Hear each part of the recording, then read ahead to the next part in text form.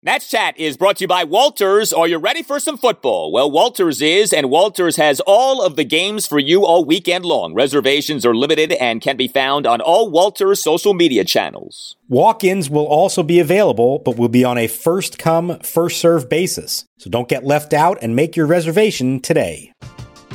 We're driven by the search for better. But when it comes to hiring, the best way to search for a candidate isn't to search at all. Don't search, match with Indeed. Indeed is your matching and hiring platform with over 350 million global monthly visitors, according to Indeed data, and a matching engine that helps you find quality candidates fast. Ditch the busy work. Use Indeed for scheduling, screening, and messaging so you can connect with candidates faster. Leveraging over 140 million qualifications and preferences every day, Indeed's matching engine is constantly learning from your preferences, so the more you use Indeed, the better it gets. Join more than 3.5 million businesses worldwide that use Indeed to hire great talent fast. And listeners of this show will get a $75 sponsored job credit to get your jobs more visibility at Indeed.com/Blue Wire. Just go to Indeed.com/Blue Wire right now and support our show by saying that you heard about Indeed on this podcast. That's Indeed.com/Blue Wire. Terms and conditions apply. Need to hire? You need Indeed. Here's the pitch. Swinging a high drive right field. Gamble going back on this one to the warning track. Looking up, and there it goes. Opposite field, 3-run homer for Lane Thomas.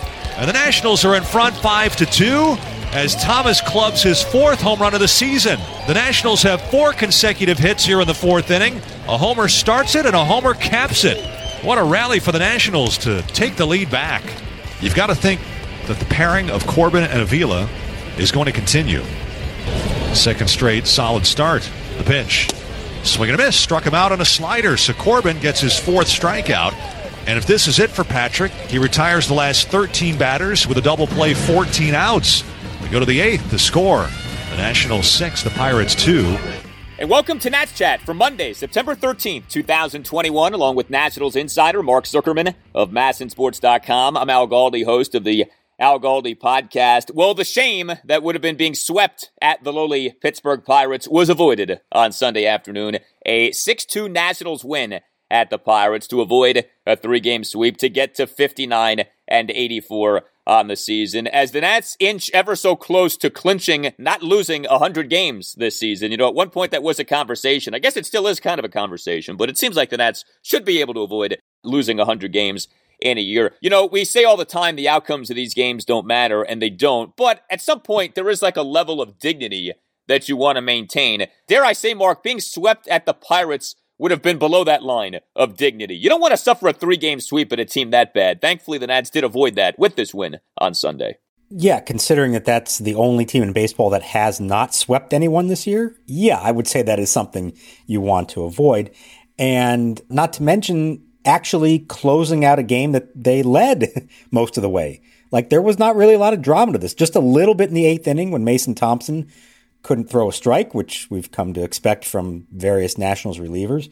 But really, outside of that, this was about as nice and tidy of a victory as they've had in a while. And it's nice to see them take advantage of the run support that they've been getting. I couldn't believe this one when I looked it up before the game. 8 times in their previous 18 games, they'd scored 5 or more. We've talked about this lineup actually being pretty good. 8 times they'd scored 5 or more, and they were 0-8 in those games. And as somebody else pointed out to me on Twitter, because they looked it up, that was the longest such losing streak in MLB history when scoring 5 or more runs. So, I mean, God, if they had done it again today, I mean, forget about it. So just nice to see them get the job done offensively and then just lock it down and not really make everybody sweat at the end. Yeah, it was a relatively drama-free game, and we've become accustomed to all of these games having some kind of drama. Like, as out of it as the Nats are, the games still have all these twists and turns, and there's all kinds of things that happen that you definitely want to discuss and recap afterwards. But, you know, you had the 10-7 loss at the Pirates on Saturday night. You had the 4-3 walk-off loss at the Pirates on Friday night. The game before that was that 7-6 10-inning loss at Atlanta on Thursday night. I mean, it feels like every game there's something. This game, for once, it kind of felt like there was nothing. Although, you know, there were a few things to chew on here, and chew we shall. So Patrick Corbin, for a second consecutive game, goes 7 innings, and for a second consecutive game is at least passable. I mean, in this game, to me, was more than passable. He was actually, dare I say, good? 2 runs in 7 innings? Old Corby. Huh? Who says he's shot? Who says he's done? Look, it's the Pirates. We know that. They stink. We know that. But Corbin has stunk for this season. So anytime he has success, you hold it and you squeeze it and you praise it and you hope that you get more of it. Corbin gives up just 4 hits, a triple and 3 singles. He issues just 2 walks. Only has 4 strikeouts. Okay, but he does throw strikes, 64 strikes versus 37 balls on 101 pitches. I mean, with this guy, you'll take anything. The fact that it's now back-to-back 7-inning outings, the last one was that outing in which he goes 3 runs in 7 innings, that 4-3 win over the Mets at Nationals Park on Labor Day afternoon. That was an odd game because the line was good, but he gave up 11 hits. He only had 4 strikeouts, so I don't know. I didn't think that was a great game, but it was better than what he had been. This is another game in which he's pretty good, and maybe, just maybe, he can do the thing we've all wanted him to do, and that is end the season on somewhat of a high note, or at least end the season not feeling so bad about this otherwise terrible season that he's had. Yeah, I do think it would make a difference just from an emotional standpoint. If he can look back and say, okay, over my last 5 starts, I had a 3-point-something ERA or whatever that might be, and consistently giving them innings. I think the innings matter to him more than anything. And especially, like we said, on a day like this where his teammates hand him a lead in the 4th, how many times have we seen him and other members of the staff immediately turn around and give it right back or start laboring and, walk the first hitter the next inning? No. You know what he did? He didn't just pitch a shutdown inning in the bottom of the 4th when given the lead. He retired the next 12 batters he faced once given the lead, did not allow anybody else to reach base before he departed at the end of the 7th. That's what you do. That's understanding the situation, not messing around, go after them. You realize it's a lineup that's probably not going to hit you that hard. Don't help them at all. Throw strikes. He worked well on both sides of the plate. His fastball command was good. He finished strong. And, I think there's a little bit to be taken here. It's a little glimmer of hope here in September on back-to-back outings. Now, it could all go down the toilet if he doesn't do this again, but it's at least a starting point for him to try to finish the season on a high note. He also got on base twice in this game. In that Nationals 4-run 4th, he had a 2-out single, and in the top of the 6th, he drew a 6-pitch walk. For all of the walks that Corbin and others on this Nationals pitching staff have issued this season, nice to see a pitcher himself draw a walk in a game, and Corbin does that on Sunday afternoon. His ERA for the season now is below 6, so he did cross that plateau. We have that to celebrate. His ERA is down to 5.98 on the year. And I will say this about Patrick Corbin, and I know it's not saying much because these haven't been quality innings and quality starts, but he does post. In a time in which we've seen so many Nationals pitchers deal with injury and guys just not be available for chunks of seasons, Patrick Corbin has made 28 starts now this season. He is by miles the Nationals leader in innings pitched. Now, obviously, if the Nats had not traded away Max Scherzer, Max would be on the top of that innings leaderboard. But there is something to be said for that the body is holding up. That's one of the things that makes those Ryan Zimmerman comments about Corbin being abused in October of 19 kind of funny. He hasn't had injury problems these last few years. He is healthy. And so if he can figure it out, I think you actually are back to being in a pretty good place with him because he seems like a pretty durable guy. If he's on, you can pretty much say, you know what, over a 162-game season, this guy's going to give you 175 to 200 innings. And obviously that's not something that's so common anymore. Right. And that's why I think even if he doesn't ever regain that 2019 form, if he can at least stay healthy and make his 32 starts and give you, like you said, 175, 180 innings, and, just maintain a respectable ERA. Obviously not when you're bordering on 6, but if you keep it more in the 4 range, there's still value in that. No, it's not going to be worth $140 million that he's being paid, but on a team that has so many question marks, so many uncertainties, and ultimately a lot of young guys in their rotation, there is real value in having a pitcher who you just know is going to take the mound every 5th day and just give you a chance to win. We've set the bar really low. That's all they need Patrick Corbin to be. He doesn't have to lead this staff. They're going to have others that hopefully can do that. But they just need him to be reliable, give him a chance to win, and take the ball every 5th day. Now, he's done the part of taking the ball every 5th day. He has not done the part of giving them a chance to win enough. But maybe what we're seeing here has helped out. And I thought it was interesting, and who knows if this actually has anything to do with it or not. But both these back-to-back starts, who his catcher has been? Alex Avila. And for all the talk we had about why is he still around and What would they even be doing thinking about bringing Avila back? Look, again, it's 2 starts. I don't want to get too excited about any of this. But Avila has worked well with Corbin, and he's also performed at the plate himself. Here's the pitch. And this one is hit in the air deep to right field. Back on it, Gamble looking up at the wall, and Alex Avila has his first home run as a National. At least as of this moment, I think there has been value in having Alex Avila on the roster. Yeah, well, there is something appropriate to a pitcher who is pitched like a Double-A pitcher benefiting from a catcher with the initials Double-A. The Nats end up having 3 different catchers over 3 games in this series. You don't see that often, although with all of the catchers the Nats have used this season, I feel like that has actually happened once or twice before this year. But why Avila and not Riley Adams? Was it because of that Avila-Corbin battery that Davey wanted to maintain for a second consecutive start? Well, remember, Adams caught Friday's game, and then Saturday when Ruiz got hurt, Adams had to come in and finish out the game. It was, the last 4 innings, I think? So with a quick turnaround to a day game, I think maybe it was a feeling of, do we really want to push him to catch 3 in a row, essentially, especially with no off day Monday, when maybe they're not sure if Ruiz is going to be ready to come back there or not. And the good news on Ruiz, concussion protocol, everything was fine. Obviously, x-rays were negative. He's fine. He was still sore, and I think they were reluctant to even have to use him at all today, and they avoided that. But he might need a couple days still. So I could see how it would work out where if you're not sure about Ruiz and you say, okay, let's give Adams the day off and then he comes back and catches Monday, well, that works out nicely to have Avila then catch Corbin. I don't know if it was purposely by design necessarily, but it worked out, fortuitously to do that. And Davey did say afterwards that he may not just automatically have Avila catch Corbin now. I mean, ultimately, these young guys are going to have to learn him and they're going to have to work well together because that's what it's going to be next year. But for now, at least, if that has played any role at all in helping Corbin enjoy some good results the last 2, then I think it's worth it. It sets up a potential interesting dilemma. The Nationals have all these young catchers now, right, with Ruiz and Adams and Tres Barrera. What if it became true that, the only way for Corbin to be effective is with Avila? Would the Nationals bring back Avila next year, have a 4th catcher in the mix, and do it all because of Corbin, all because of this contract and how bad Patrick has been the last 2 years? The Nats are like, if the only way to unlock Patrick Corbin, if the only way to solve the puzzle that is Patrick is to employ Alex Avila as Corbin's personal catcher, would that be worth it? Would the Nats do that? I'm going to say no, that they're not going to do that.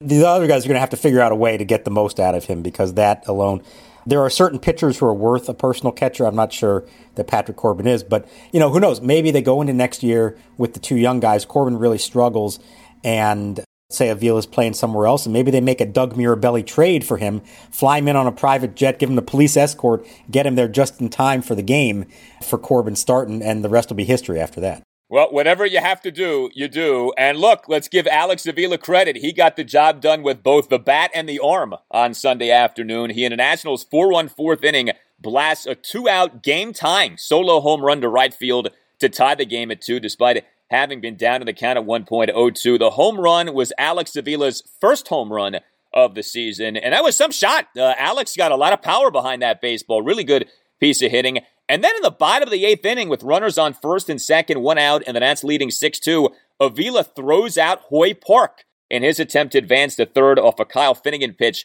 getting away from Alex Avila. Here's the pitch to Reynolds, fastball high off the glove of Avila, and the runners will move, throw to third, out at third! Avila to Sanchez, and Park is called out trying to go to third on the ball that rolled to the right of Avila. We remember, and this feels like about 5 years ago now, but Yan Gomes and Alex Avila as a catching tandem were excellent earlier this season at throwing out runners trying to steal. Since Gomes got traded, since Alex became Jose Oquendo and played second base for that one game against the Dodgers and was on the IL for 2 months, we haven't seen the Nats have a lot of success throwing out base runners, but Alex can do that, and we saw him do that. That was a big spot and a really impressive defensive play by Avila in the later innings. It was kind of a stupid running play by the Pirates, who were trailing by 4 runs, but good on Avila for being quick to the ball and sensing it and making a perfect throw to Adrian Sanchez, who got the good tag down. The guy has some value. Let's not trash him as completely inept, anything like that. You know what else he's done very quietly is he has hit for power. He's got 14 hits this year, 9 of them for extra bases. So he doesn't hit a lot, but when he does, he's made them count. I remember early in the year, I think we may have talked about that or noticed that when, he was hitting under 200, but he actually draws walks. He's got a decent on-base percentage, and his hits were meaningful. Between that and the work behind the plate, again, I think there's some value there. Enough value to say we're going to bring him back next year? No, because you actually have young catching depth for the first time ever. But for now, I'm okay with it on an expanded roster, keeping him as your third guy and even finding some spots for him to play like they have done here. Well, one of the other subplots to tonight, certainly catching Tim Wakefield, a guy who just arrived moments ago and reacquired by the Red Sox. This is Doug Mirabelli coming over from San Diego and playing earlier just moments ago, arriving at the ballpark, escorted by a state trooper, and getting here into the ballpark. It was Jason Varitek that warmed up Tim Wakefield, but it'll be Doug Mirabelli who catches him tonight in uniform as he arrives here at the park. So, out of the trooper's car and onto the field here at Fenway Park. How do you like that? We're driven by the search for better. But when it comes to hiring, the best way to search for a candidate isn't to search at all. Don't search, match with Indeed. Indeed is your matching and hiring platform with over 350 million global monthly visitors, according to Indeed data, and a matching engine that helps you find quality candidates fast. Ditch the busy work. Use Indeed for scheduling, screening, and messaging so you can connect with candidates faster. Leveraging over 140 million qualifications and preferences every day, Indeed's matching engine is constantly learning from your preferences, so the more you use Indeed, the better it gets. Join more than 3.5 million businesses worldwide that use Indeed to hire great talent fast. And listeners of this show will get a $75 sponsored job credit to get your jobs more visibility at Indeed.com/Blue Wire. Just go to Indeed.com/Blue Wire right now and support our show by saying that you heard about Indeed on this podcast. That's Indeed.com/Blue Wire. Terms and conditions apply. Need to hire? You need Indeed. Whether you're a world-class athlete or a podcaster like me, we all understand the importance of mental and physical well-being and proper recovery for top-notch performance. That's why I'm excited that Unified Healing is sponsoring podcasts on the Blue Wire Network. Unified Healing is a new and super innovative global network of wellness centers powered by Energy Enhancement System, or EE System. If you haven't heard of the EE System yet, then you'll want to listen up. This technology promotes wellness, deep relaxation, purification, and rejuvenation. Wherever you are across the globe, access to a center is easy and affordable. Interested in experiencing the EE System technology for yourself? Go to unifiedhealing.com/Blue Wire to learn more and find a center near you. That's unified, UNIFYD, healing.com/Blue Wire. No material or testimonials on the Unified Healing website are intended to be viewed as medical advice or a substitute for professional medical advice, diagnosis, or treatment. Always seek the advice of your physician or other qualified healthcare provider with any questions you may have regarding a medical condition or treatment and before undertaking a new healthcare regimen, including EE System.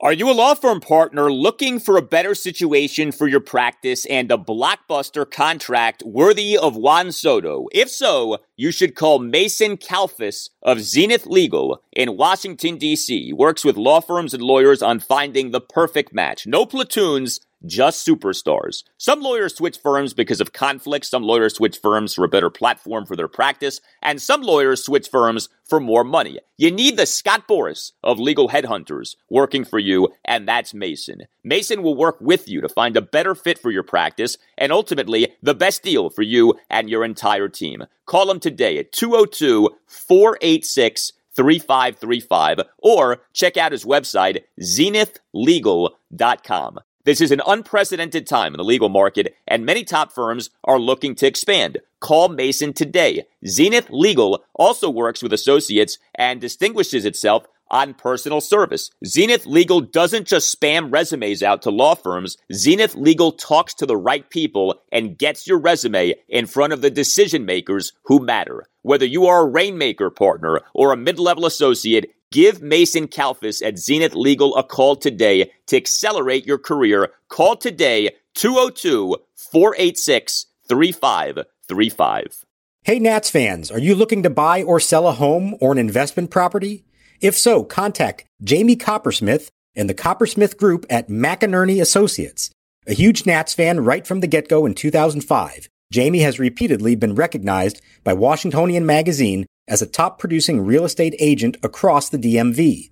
Referred to by a client as a Jedi Master of real estate, he will bring his expertise to bear on your behalf, helping you understand and navigate this challenging real estate market. Jamie is a 5-tool agent who's as patient as Juan Soto at the plate. He has his own version of Moneyball, a strategic and statistical market-based analysis that balanced with a deep respect for your specific real estate needs, goals, and timeline. So, whether buying or selling, call Jamie Coppersmith today at 202-525-7471 or visit his website at thecoppersmithgroup.com. That's Coppersmith with a K. And the 1-2.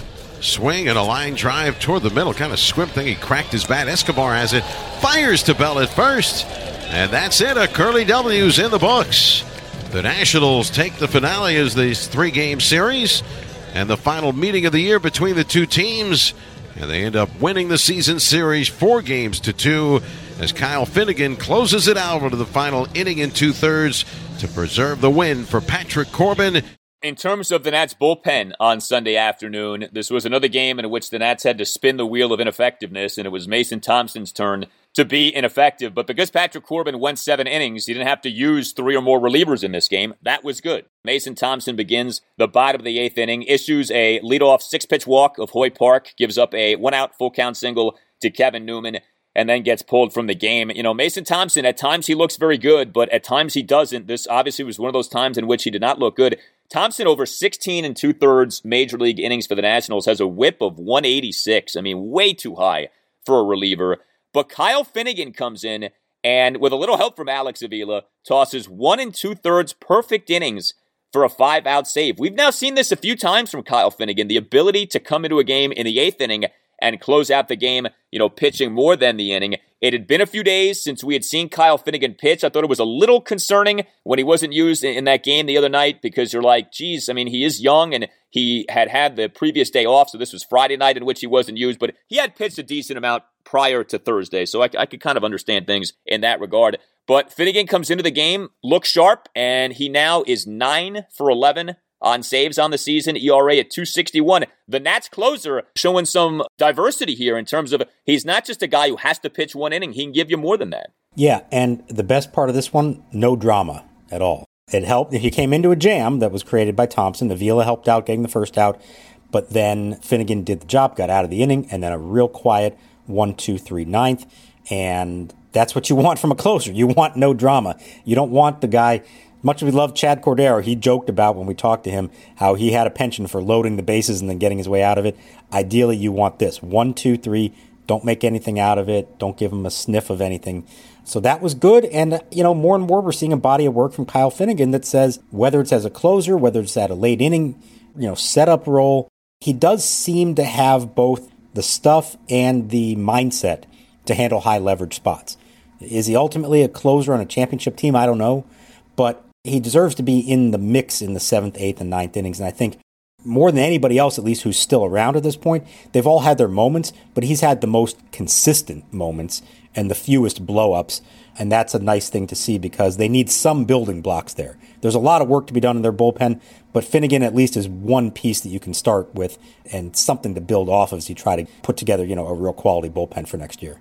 Yeah, I mean, all these relievers in the Nationals bullpen right now have talent to varying degrees. I don't know, though, who else you would say comes close to having been as consistent as Kyle Finnegan has been since the sell-off. I don't even know that there's another candidate for that. He's the guy who's come the closest to being very consistent. I don't know that I'd say he has been very consistent, but he's been pretty good. He's done a pretty good job overall, and by far he's the most trustworthy of these relievers, and he does a nice job on Sunday afternoon. Well, we've been noting it. The Nationals offense has been really good lately, and Sunday afternoon, no exception. The Nationals put up 6 runs in this 6-2 win at the Pirates. Juan Soto gets on base 4 times for a second consecutive game. He has a triple, a double, and 2 walks. Juan Soto in the top of the first draws a 2-out 6-pitch walk, despite having been down to the count at 1.02. He in the top of the 5th draws a leadoff 4-pitch walk. He in the Nats 1-run 7th has a leadoff triple on a 1-2 pitch, I guess because it had been a while since he'd hit a triple, so he decided to do that.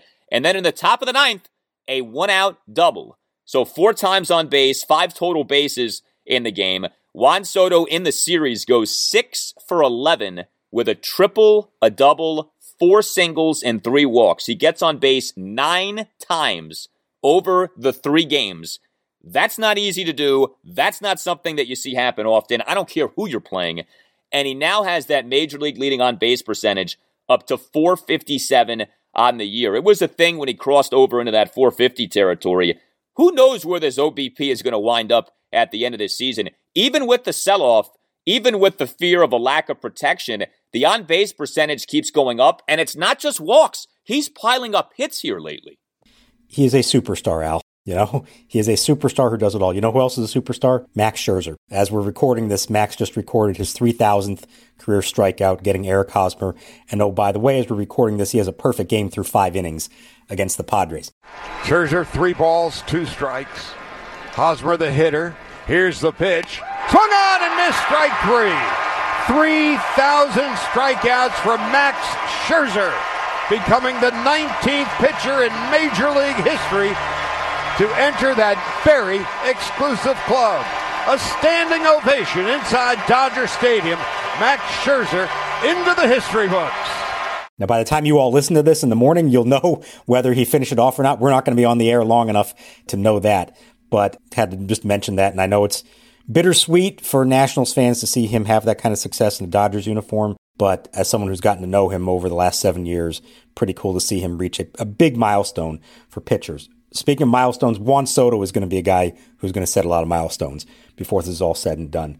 He has now reached base 4 times in 19 games this year. That's insane how much he does that. Big games.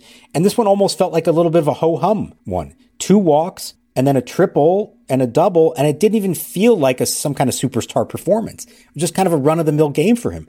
This is who he is. Every at-bat is quality. He doesn't give away at-bats. Obviously, we know he comes through in the clutch, as we've seen from him over the years, but even on a day when it's a pretty comfortable game, and he didn't necessarily have a huge impact in them winning this game, and he still gets on base 4 times. That's how good he is. It's how he can beat you in so many different ways, and we're not there yet, but he is putting himself into the MVP conversation with what he's doing. Maybe he's going to be hurt by the team's performance and the fact that the narrative for the first half of the year was that he was having a down year. But at the end, when you look at the numbers and compare him to Bryce Harper and some others, I think he's going to be right there if he keeps this up. Certainly, he goes down as one of the best offensive players in baseball this season.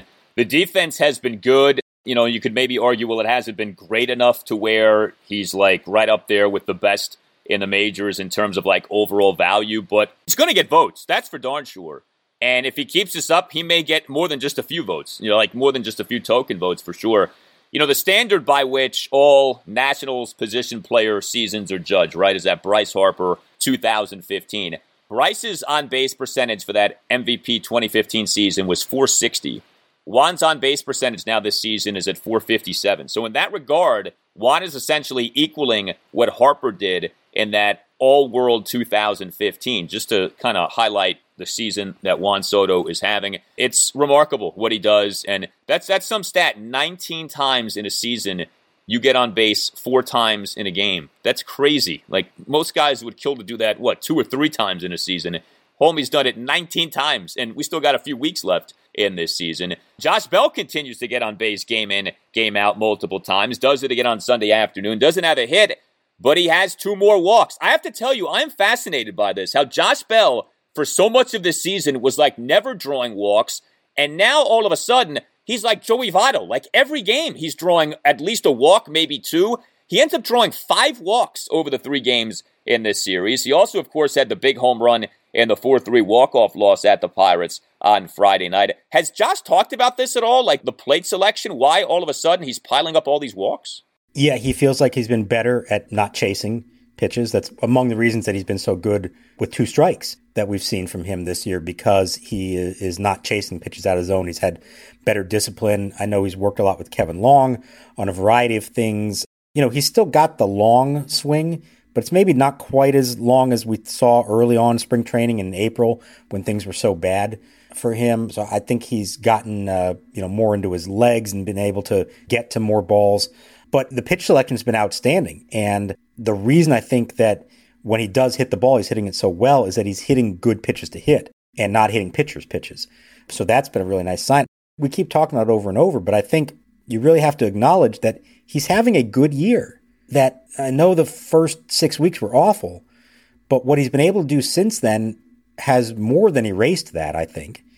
And while the total numbers are a little less than you would ideally like, they're still very solid all across the board. And he's still got 3 weeks to go and can add to it. And I think at the end of the day, we're going to say that Josh Bell had a good season for them, so much so that he really feels like he is going to be an important part of this next year and potentially beyond, depending on how it all shakes out. Yeah, I mean, one of the things I remember we discussed when Josh was struggling was that, well, he was hitting balls hard. And I know that people will get sick of hearing that because eventually you're like, I don't care about how hard you're hitting the baseball. Like, I want to see results. But the reason we focus on stuff like that is because those process stats do matter, because they tell you, like, is he just totally lost or is he actually doing some things well? And he was doing some things well. And this is one of the good things about baseball. The season is so long that if you're doing things well, eventually the results are going to bear that out. It's hard to fluke it for 6 months. You can fluke it in a good way or a bad way for a month, maybe two. But like over the course of 162 games, it's hard to fake it, man. Like that old Bill Parcells thing in football of you are what your record says you are. I don't think that's true in football. It's only a 17-game season. Baseball, though, 162, you are what your record says. It's hard to fake it, right? And I think it's the same thing with like personal statistics in baseball. It's hard to fake it over 6 months. And so as time has gone on, Josh Bell's result stats have come to reflect the process numbers, and that's good. He deserves it. He's done a good job in that regard and getting on base like crazy here lately, so very good to see that. Another guy who continues to hit, and this is another person who, like every game we have to note, but Lane Thomas, the Lane train, coming through with a big 3-run homer in this game on Sunday afternoon. In the Nats' 4-run fourth, a 2-out, 3-run opposite field homer to right field for a 5-2 Nats lead. Now, if this is like most other Nationals games this season, and certainly lately, that home run does not hold up in terms of giving the Nationals that 5-2 lead, but that turned out to be exactly what the Nats needed. It's Lane Thomas' only time getting on base in this game, but obviously a huge hit, and the Nats are able to maintain holding that edge on the Pirates. So I think probably the most exciting thing about Thomas here, I mean, it's not shocking that he has done well, I guess, as much as we want to think so. Like, the guy has some skill, but it's the power. I don't know that anybody really saw that coming, especially in this case, power to the opposite field. That one was to right center field. So he's now in 26 games slugging .537. That's better than Juan Soto's slugging percentage for the year, which is .528.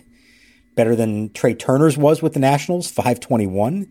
Kyle Schwarber was at .570 during his time with the Nats, based off of 1 month, essentially. So, I mean, those are the people we're talking about in comparison. Now, it's only about 100 plate appearances, so let's not go crazy. But, as we keep saying, each passing day, it's a bigger body of work, and you say, okay, there may be something here to work with. And so, even though he's a leadoff, speed guy, contact guy, you would think, the fact that he does have some power in there, too, I think is just an added bonus to what has already been an absolute bonus for them. This is the cherry on top of a Sunday that nobody ever expected to be getting here for the final 2 months of the season. Yeah, he's gotten on base in every game in the month of September. I noted this on the last installment of the podcast. He's been remarkably consistent. He hasn't had more than maybe 2 consecutive games in which he doesn't get on base. Like every game he does something. Every game there's something to note with Lane Thomas, which I think is always better than the guy who goes on some torrid run and then he does nothing for a few weeks. You know, like you rather have someone you can count on. And Lane Thomas, at least in, again, this small sample size, has been someone who the Nationals have been able to count on. Another guy who is emerging in the power department is Luis Garcia. This is pretty surprising. Of all the things that have happened over the last few weeks with the Nationals, the rise in power of Luis Garcia might be the most surprising. Into the first row over the seats in right center field, a youngster brought his glove and made the catch of Luis Garcia's 5th home run of the year, RBI number 11. He's had all these doubles, as we've noted. He's done a lot of his damage in the latter innings of games. But on Sunday afternoon, in the top of the 2nd inning, Luis Garcia, a leadoff homer to right center field for a 1-0 Nationals lead. The home run going a projected 401 feet per Statcast. It was a mixed series for Luis Garcia. Truth be told, he didn't do much at the plate beyond this home run. But he hits that home run. It's a 400-plus foot home run. And it's another extra base hit for Luis Garcia over these last few weeks. It's 9 extra base hits in his last 11 games. So yes, that's a good thing. We talk all the time about the flash that he provides. He has that, and he's showing that more consistently now. And I could tell from talking to him after the game that this power surge, it means something to him. And he thinks it's something he's worked on. It's something he's developed over time. It's not necessarily who he's always been, but he thinks it can be a part of his game moving forward. And it's going to help make him a much more complete hitter than perhaps we've seen from him so far. The ability to do that, to hit for power. The doubles obviously are going to be important for him, hitting gap to gap. But if he can take advantage of bad pitches and hit him out of the park like he did with this one, it's just going to make him more valuable. And the style is there. It's just the substance now. Day in and day out, can he do it for them? But I think after what we had seen, the first month or so after the trade deadline, we were maybe a little discouraged by it. I would say there's been a lot more encouraging signs in the last couple of weeks from Luis, mostly at the plate, a little bit in the field. He's still erratic and he's got to clean some things up. But at the plate, I think there's definitely been some things that we didn't necessarily see before and can look at and say, okay, we see where this is. We see what he can be if he can continue this. When it comes to Garcia and Kieboom, do you view one right now as being more likely than the other to make it, to end up being what the Nationals want him to be? Or are both kind of in the same bucket of you see reason for optimism, but you still haven't seen enough production to buy fully into the player? Yeah, I would say we've seen more of Kieboom at this point. There's a larger body of work, and so that makes his struggles maybe a little bit more concerning. Whereas Garcia, we still haven't seen a whole lot, and he's a couple years younger than him. He's still really young. Now, that said, Kieboom was higher touted coming into all this than Garcia was. And so, in theory, that means Kieboom has a higher ceiling, although we just haven't really seen it as much. I would say that of the two, Kieboom needs a strong finish more than Garcia does. I think even if Garcia struggles somewhat the rest of the way, you'd still say, well, he's 21 and we haven't really gotten a good look at him yet. There's still time for him to develop. If Kieboom were to fall off a cliff here the rest of the way, that could put some serious doubts in your mind about what he's going to be long term. Now, I think he's been better. I think especially in the field, he's become more consistent. Kieboom has at third base, and he is starting to deliver hits in big moments. He's still not dominating at the plate or anything like that, but he has refined it to where he's at least delivering in some bigger spots. So I think that helps. I don't think either one's a lost cause at this point. But I would say at the moment, there's probably more pressure on Kieboom than on Garcia, just because he's been up a little bit longer and he's a few years older. And so in theory, he should be more advanced and producing more now than Garcia would be expected to. Yeah, with Garcia, there's all this skill, right, and obvious athleticism. And it's just like if you can harness that in the right direction, you really could have something there because he's got all the ability you could ever ask for. And he seems to have that kind of like requisite cockiness / confidence. It's just a matter of being consistent, being focused, hitting for power on a more consistent basis as well. But I had concerns about Luis Garcia. I was like, I don't know if this guy's an everyday player. I can't say I'm positive, but certainly you're feeling better about that now. Like you're starting to see, okay, like maybe this guy can be your everyday second baseman for multiple seasons to come. Nats Chat is sponsored by Silver Branch Brewing Company, located in downtown Silver Spring, only a 1-minute walk from the Silver Spring Metro station. Silver Branch is a perfect jumping-off point to Metro down to the game. Park at the Cameron Street parking lot and meet up with friends for a beer and a bite to eat before metroing down. You can also get Silver Branch beer at Nationals Park. Beyond the Gnome World, one of Silver Branch's 4 flagship beers, is available at District Drafts at Section 223. Brewed to be light and refreshing, Beyond the Gnome World won a gold medal for the Saison beer style at the Great American Beer Festival last year. Beyond the Gnome World is deliciously dry and thirst-quenching and the perfect beer for hot summertime ball games. You may not be familiar with Saison, but take our word for it, baseball season is the perfect season for Saison, and buying from District Drafts to support your local breweries is a gnome run. Go to Section 223 and try Beyond the Gnome World the next time that you're at Nats Park, and make sure you stop by Silver Branch, located in Metro Plaza, just steps from the Silver Spring Metro. Silver Branch Brewing Company, when you come in, let them know that the Nats Chat podcast sent you. Hey Nats fans, this is Eric Bramer, play-by-play broadcaster for the Fredericksburg Nationals. Time is running out to see the Fred Nats in their inaugural 2021 season at beautiful new Fred Nats Ballpark. With promotions every night of the week and a talented roster that includes Jackson Rutledge, Jeremy De La Rosa, Brandon Bossier, Yordi Barley, and many more, the time's never been better to see tomorrow's Washington Nationals stars today. Visit FredNats.com for ticket information and follow us on social media at FXBGNats for the latest updates. No idea where to play him. He could hit it anywhere. Pitch swung on, line to left. Alford is toward the line. He's on the run. Can't get it. It bounces over the wall and out of play. It is a fair ball and an automatic double for Soto. The card wasn't right. They had him shaded the other way, but they didn't have him over on the left field line as Soto has a laugh with former teammate Wilmer Defoe. Breaking ball hung. It was running away. Soto goes with it beautifully. His 17th double of the year. 2 extra base hits, 2 walks. All in a day for Juan Soto. A privilege for us to watch him play every day. You can always email us at the Nats Chat Podcast, natschatpodcast@gmail.com. Well, with Juan Soto just killing it right now, we got this email from Josh Silver. So we've been asking for predictions for 2022. Josh's prediction is as follows. Juan Soto signs an extension, which is essentially 6 years, $210 million, with multiple opt-outs after that. I would think any extension you sign Soto to is going to have to start with a 3, maybe even a 4. Is there a way to do a Soto extension with a 2? I would think not, but you tell me. Well, is he saying that there's 6 and 210, or 6 and whatever for 200, but that's like just up to the point of the opt-out, and then there are more years after that? Or is he saying it's a 6-year deal with opt-outs prior to that? Because that's not going to get it done.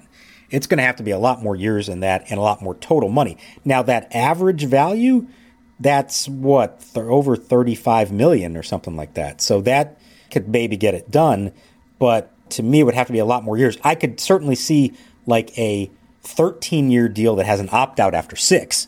That's a possibility, to be sure. But the total number of that one would be in the 400 millions because now it's like 210 times 2 because it's twice as long. If nothing else, any deal that could potentially happen before he becomes a free agent is going to have to be creative. It's going to have things like opt-outs in it. It's, I'll be curious, is it front-loaded? Is it back-loaded? Are the Nats still going to insist on deferred money? And is that going to be a sticking point ultimately for him? So, I mean, it's not just going to be a simple, okay, here you go. It's 13 for $450, take it or leave it. Like, it's going to be much more complicated than that.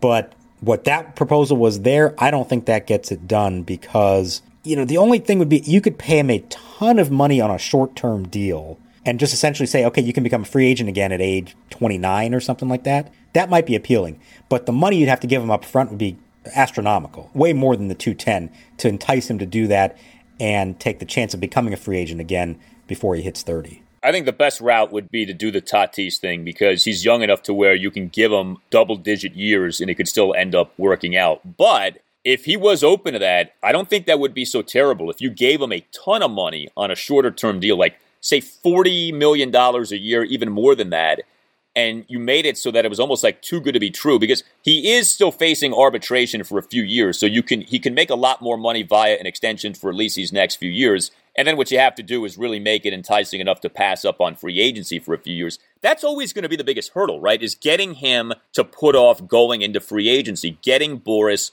to put that off. We know Boris hates to do that. And while there's no predicting where the free agency market is going, it still seems robust enough to where a guy like Soto, even if things decline, is almost going to be immune to that. Like, there's going to be, I mean, I know we did say the same stuff about Bryce Harper and Manny Machado when they got humbled, so you never know. But it feels like Soto can be that guy who can disregard where MLB is at in terms of, finances off the pandemic or anything like that. Like, he's going to be great. He's going to get paid. And chances are, if he wants to maximize his value, going into free agency is the means by which to do that. Yeah, he is a generational player who is doing this at an extremely young age and is going to have the ability to be a free agent at an extremely young age. And so that puts him into a very small category of players who do that. Now, Bryce was in that category, and as we've talked about, it wound up not quite being the extravaganza that he or everyone thought it would be when he became a free agent. So maybe there's a little bit of a lesson in there for Soto to say, at the end of this year, his value may never be higher because of what he's now done in consecutive years, and you're always taking the chance of, well, maybe he has a down year at some point, and that hurts it. That said, to get it to happen now, it's going to take something extraordinary that he cannot refuse, especially because of the situation the team is in at this point. If they make him a big-time offer and he were to take it, that's also him putting a whole lot of faith into a Nationals team that he doesn't know when they're going to win again. He can hope, but he doesn't know for a fact.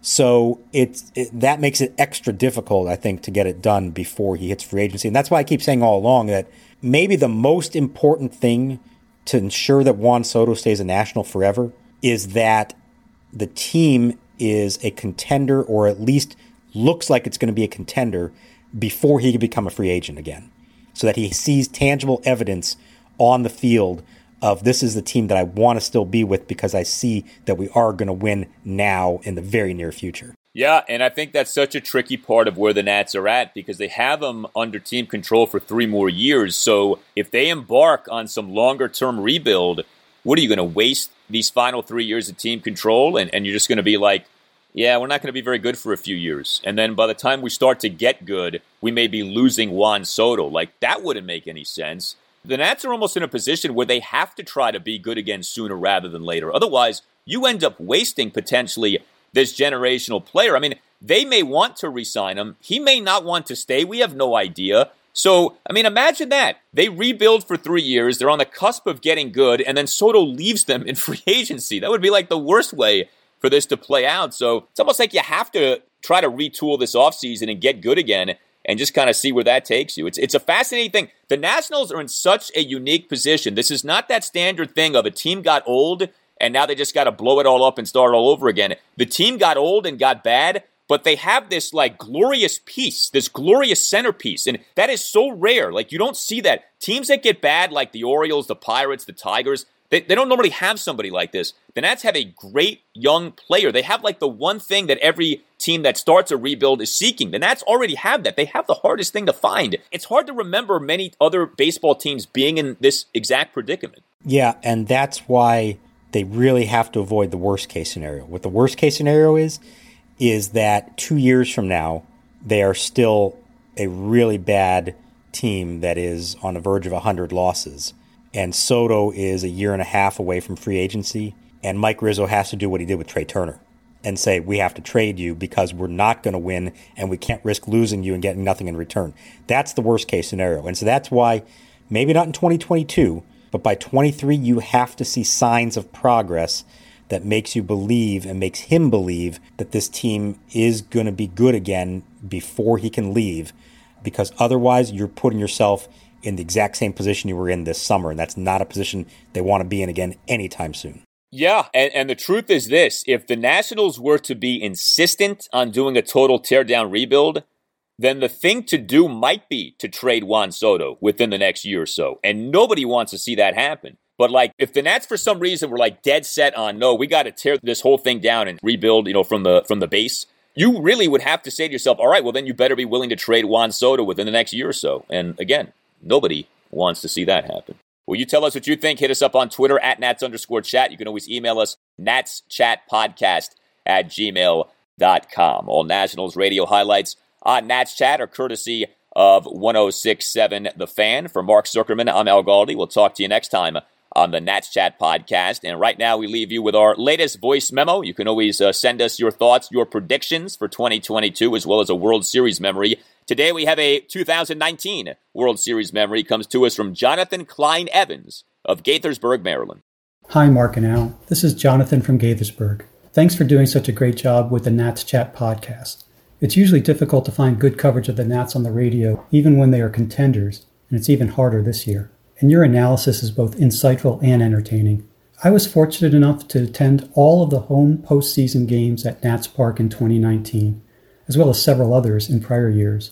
And while I've been frustrated by the subdued nature of Nats fans during certain regular season moments, I've always been impressed with how raucous and supportive the postseason crowds have been. But the game that really stands out for me was the 2019 wildcard game. I don't know if it was because of the fact that it was a single elimination game, but prior to opening pitch, there seemed to be an unusual energy in the crowd that was both intense and suppressed, like a simmering pot of water not quite able to boil. Our eyes were all over the players warming up, but there was nothing to focus on to express our excitement. It's not the way of baseball for players to interact much with the crowd or show any emotion while getting ready. But then came the ceremonial first pitch, and the Bear, Aaron Barrett, was introduced. That drew a huge applause because of how great his personal comeback story was and how it reflected the Nats' resurrection during the season. Now usually, the person throwing out the first pitch just goes right out to the mound, maybe waves once or twice, and then just throws the pitch. But the Bear took a different approach. Seeming to sense that the crowd was looking for an antenna to capture our energy waves, he took a turn off the route to the mound and started walking around it, looking out at the crowd in different directions, while waving his arms and holding his hand to his ear to egg us on. The place went wild. The simmering pot of water exploded into a roaring boil. As he led us in rhythmic clapping from the mound before the pitch, it was clear that he, representing the team, and we, the fans, were all sharing in the joy and celebration of having made it to the postseason. And that seemed to catalyze a frenzy that was sustained throughout the entire game, including through the early Brewers home runs, which caused only momentary letdowns, and finally culminating in the crescendo, the Soto hit in the bottom of the eighth, where the bedlam lasted through the entire inning break and then through the top of the ninth. As intense as the crowds were throughout the rest of the games, I feel the wildcard game was the peak experience. And I think Aaron Barrett deserves some credit for his inspiring role. Here's the set of the pitch. Swinging a fly ball, shallow left center field. Robles coming over calling, and he makes the catch. The side retired. Aaron Barrett smacks his hand in his glove, and Gomes coming over to shake his hand as he walks off toward the Nationals dugout on the third base side. You know what, Dave? I think he's come to tears. Yep. I think there are tears flowing as he walks off the field with a scoreless inning. And high fives from all of his Nationals teammates. If that doesn't get you, nothing will. Everyone is talking about magnesium. It's all you hear about. But why? What do we know about magnesium? Well, magnesium is the number one mineral that 75% of Americans are deficient in. If you are a woman over 35, magnesium will help you rediscover balance, energy, and vitality. Magnesium supports more than 300 enzymatic reactions in your body, including those involved in hormonal balance. From functional medicine doctors to mental well-being and female hormone experts, we all know that magnesium is the one mineral to improve all aspects of well-being and health. But which one? Magnesium Breakthrough from Bioptimizers, the trusted choice recommended by leading experts with 7 best-absorbed forms of magnesium to ensure your body receives the support it needs for overall well-being. Go to bioptimizers.com/balance today and use code BALANCE10 for 10% off. Support your journey to wellness at bioptimizers.com/balance. Magnesium Breakthrough from Bioptimizers, your foundation to optimal health and vitality.